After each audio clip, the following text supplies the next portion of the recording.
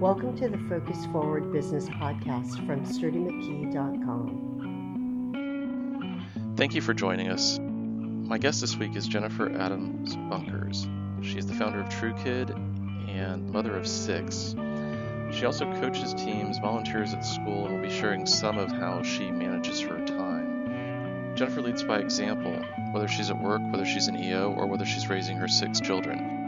She tells about her journey, where she goes from a big company working 80 hours a week and moved because of her first child and wanting to spend more time with her, how she went to work for an entrepreneur, and how that opened her eyes to the idea and the fact that she could also do this. She ended up getting fired, you'll have to listen to see why, and ultimately started a business where she licensed someone else's product idea and made those products. She then moved into a consultancy, and finally, in her latest venture, is the founder of TrueKid that makes skincare products for children. Jennifer talks about why she markets to kids in their own language, and also about support and accountability groups, and acknowledging the things that we've accomplished over the past year, how looking back can help us appreciate how far we've come. Finally, we talk about how we're all making the same mistakes, and the potential to learn from those and from each other. I hope you enjoyed this episode and find it useful. Great. So I'm here with Jennifer Adams Bunkers, the founder and CEO of TrueKid, and a friend of mine as well. But I want to just thank you, Jennifer, for being here.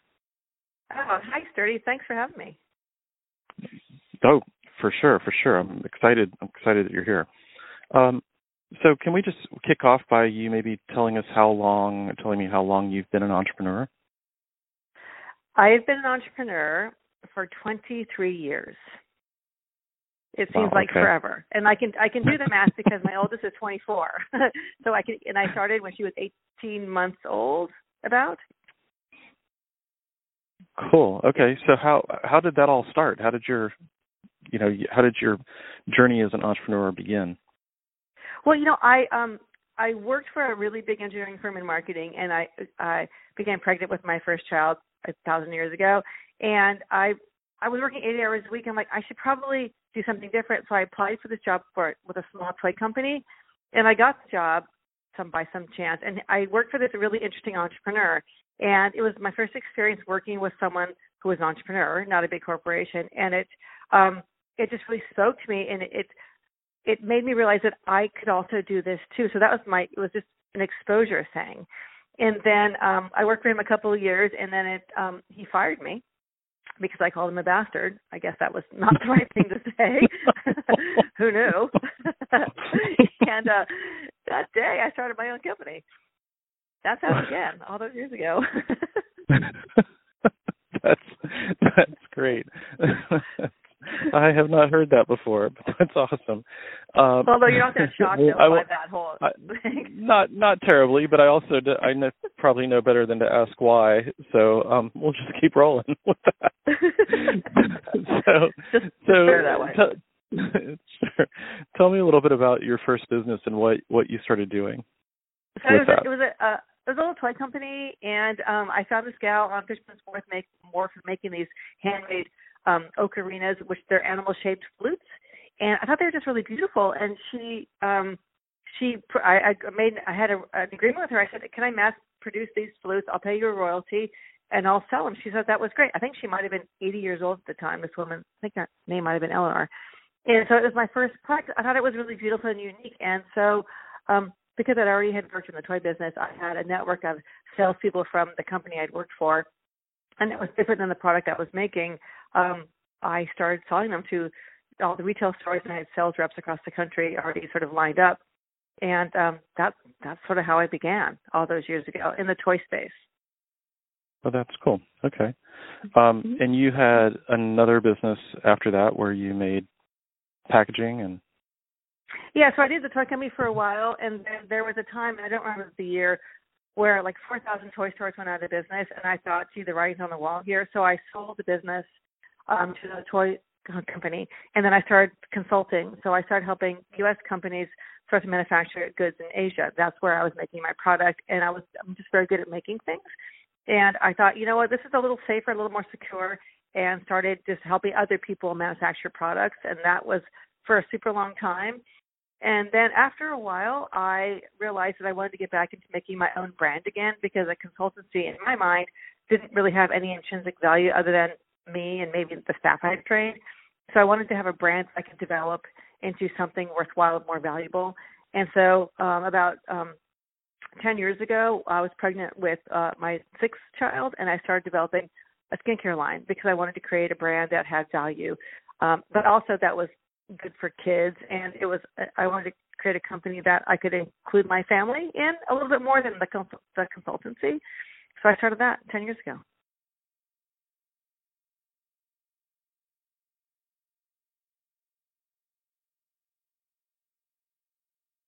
Very. Oh, sorry. Will you tell us a little bit more about how and why you started TrueKid? It's interesting, and the story is actually it's pretty well how I remember it. Let's see.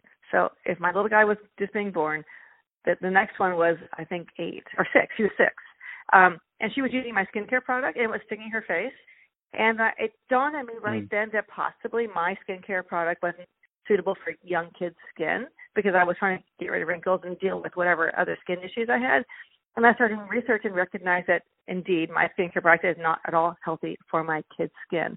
And started starting to do some research, and I went to a couple trade shows and started talking to some manufacturers, and started creating a brand. And what was interesting back then, too, I started understanding the difference in ingredients. So all the products out there are mostly chemical made, right? And then I started learning how really dangerous all these chemicals were in our kids' skincare.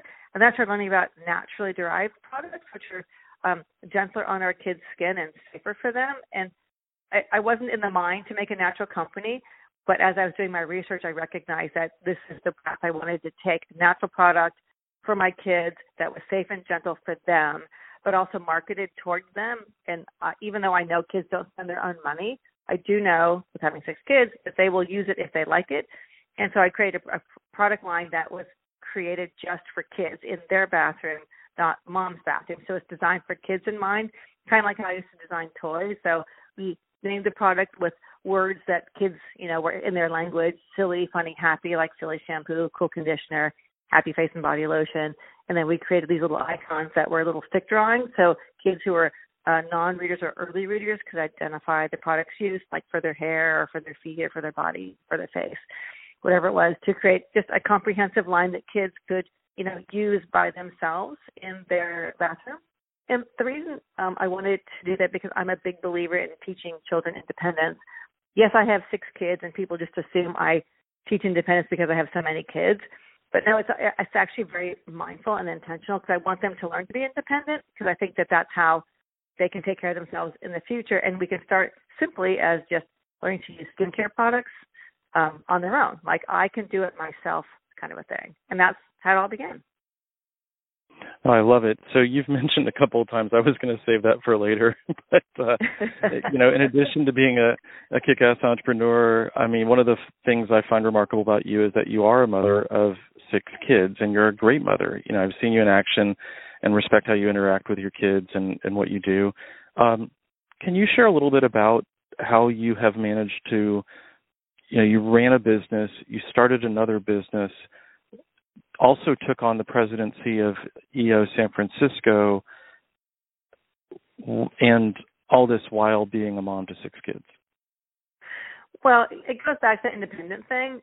If you can, I've been teaching my kids to, care for each other, and it's not that I don't mother them, because I obviously really do, but I can't do it all, so I'm not gonna do it.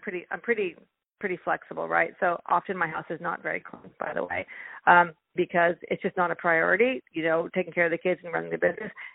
I do what I love, and so I get rid of the things that I don't love, whatever that happens to be. And I'm pretty organized. Like, I'm really very, very efficient. I don't typically spin my wheels very much. So when I'm here at work, I really get my work done. And then if, I plan to go on a few kids' field trip or volunteer in their school or coach a team, I plan it into my day. And then, my kids come here when they're in half days, or if they're sick, they come to my office. We just make it all work. And I make time for the things that are really important, like things with my kids or things with my business. And when I was the president of the EO, I did that to nurture my entrepreneur self. being surrounded by entrepreneurs is how I'm going to be a better leader. And ultimately, if as I'm a better leader, I also become a better parent. So I make the time for these things because I think it's really important for my own personal development and for my kids, because they can see I'm taking time to make myself healthy. Then I help them take the time to learn how for them to be healthy in mind, body, and spirit. Does that make sense? Oh, totally. No, that's great. Thank you for that. And I mean, you have been engaged in Entrepreneurs Organization in San Francisco for quite some time, and including being the president a couple of years ago. What are a couple of your favorite lessons from that experience that you've been able to apply to business, to family, to all the rest? Well, what's so great about being an EO member is it's not just about being the entrepreneur. It's about the whole entrepreneur, the whole person, like me as a mom, me as a business owner, me as the entrepreneur. And EO really helps nurture sort of all those sides, because I don't, this whole notion of balance, right? Like work-life balance. It's the choice I've made to be an entrepreneur. That's my whole life balance. And so being an entrepreneur is including my kids in that journey. Being surrounded with entrepreneurs has helped me really listen to other people's styles and point of view. Although I think I'm a pretty good listener, all entrepreneurs are really different. They're all not going to be like me. And I really love to listen to how they approach parenting or how they approach running their businesses, because it also is different than mine. And I get, whenever I go to an EO meeting or an EO event, I learn some nugget that helps me in some part of my life, because they're all doing the same thing that I'm doing, and I find it really, really interesting. And I'm trying to I try really hard not to be narrow-minded with how I approach anything. And the more I'm surrounded by entrepreneurs, the broader my mindset gets, and the sort of better life I'm able to lead and better leader I'm able to be for my company. Cool. And you've also, I know, been an advocate of accountability groups and working with other people to kind of make sure you stay on track and maintain focus and stuff. Is there anything, I mean, how did you come to that decision and create those even for yourself when you have? Well, it's funny you say that, because you were in my accountability group, so you know exactly. I wanted to create a small group where it was very intimate, and like I know what your personal goals are, I want you to know what my personal goals are. Even though I'm really efficient, I do get lost in the day-to-day sometimes, and having measurable goals, even if they're really simple ones, and writing them down and checking back every week is a really clear way to stay on track. And it is just really easy to get lost. And I look at accountability as having a coach, right? Even though I'm not paying you to be my coach, but we're all in it together to be successful in whatever path we're choosing to be. And having you hold my feet to the fire, like you said, you're going to go talk to 3 different banks this week, talk about a line of credit. Did you do it? And I'm like, oh, no, I didn't quite get to it. You're like, well, is it a goal or is it not a goal? And it just helps. It helps with focus, because it is really easy to make other things a priority that are easier to do. And I love accountability groups just for that very fact. Even if, okay, I have 10 goals, I only get to 5, would I have been as successful getting to the 5 without the group? I'm not sure. It's just having the coach. I just really love having someone else to share the burden with me. And maybe that's it. Maybe someone else to share the burden of my goals and just having a conversation about it. Well, and there's reciprocity in that too, because you're doing the same thing for the other members of the group. Mhm. Mhm. And what I really love going back and look at the Google Doc at the end of the year, and it's remarkable to see how many things I achieved. And without documenting it, you really forget how far you've come. It really is easy to forget the day to day. And that's the other thing I love about it is like, oh, wait, I did all those things. Okay, I missed a couple here and there, but for the most part, it was really successful. And checking off the list, there's a huge satisfaction with checking off like the to-do list, and the goals are sort of my way to do that. And the Google Doc you're referring to is a place for all the members of the accountability group to track their goals and to share with each other. Yeah, then I can see what Mike's up to, what Jim's up to, and I can see that they're not tracking with their goals, so I can check in with them, like what's changed about their goal set, and they can check in with me. It's just a nice way to have everything written down and an easy way to check.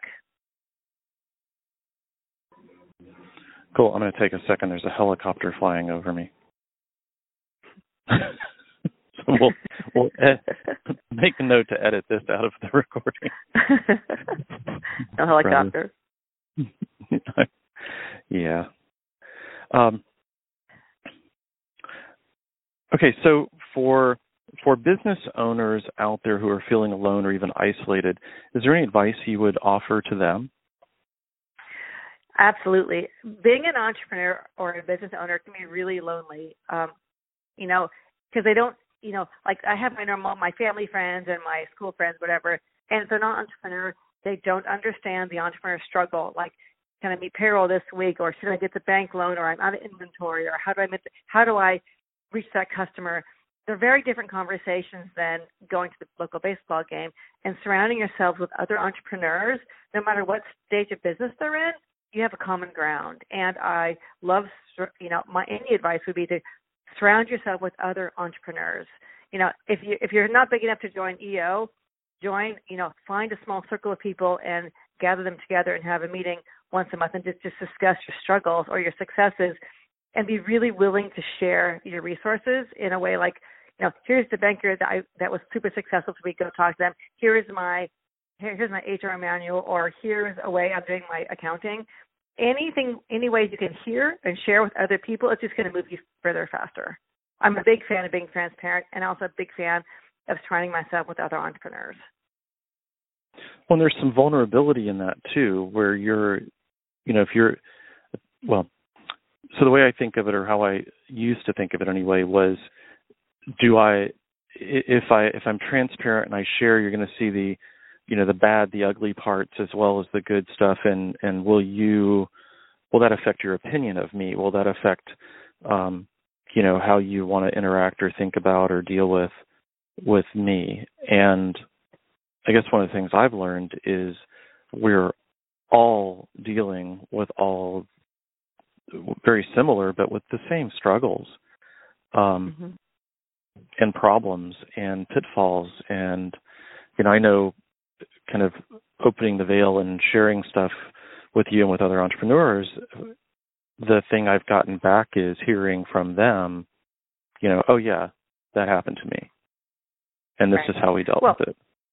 And here's the thing too, we're all making mistakes, and we're all making big ones and we're making small ones. And we're all making them. There isn't anyone who's coming out unscathed, right? So, and if you can share, that's a great way to say it. If you can share a problem that if I can share a problem that I've had, maybe I can help you not make the same one. You're going to make another one different than the one I've made, but then I'm going to hear what mistake you made, and I'm going to learn from that.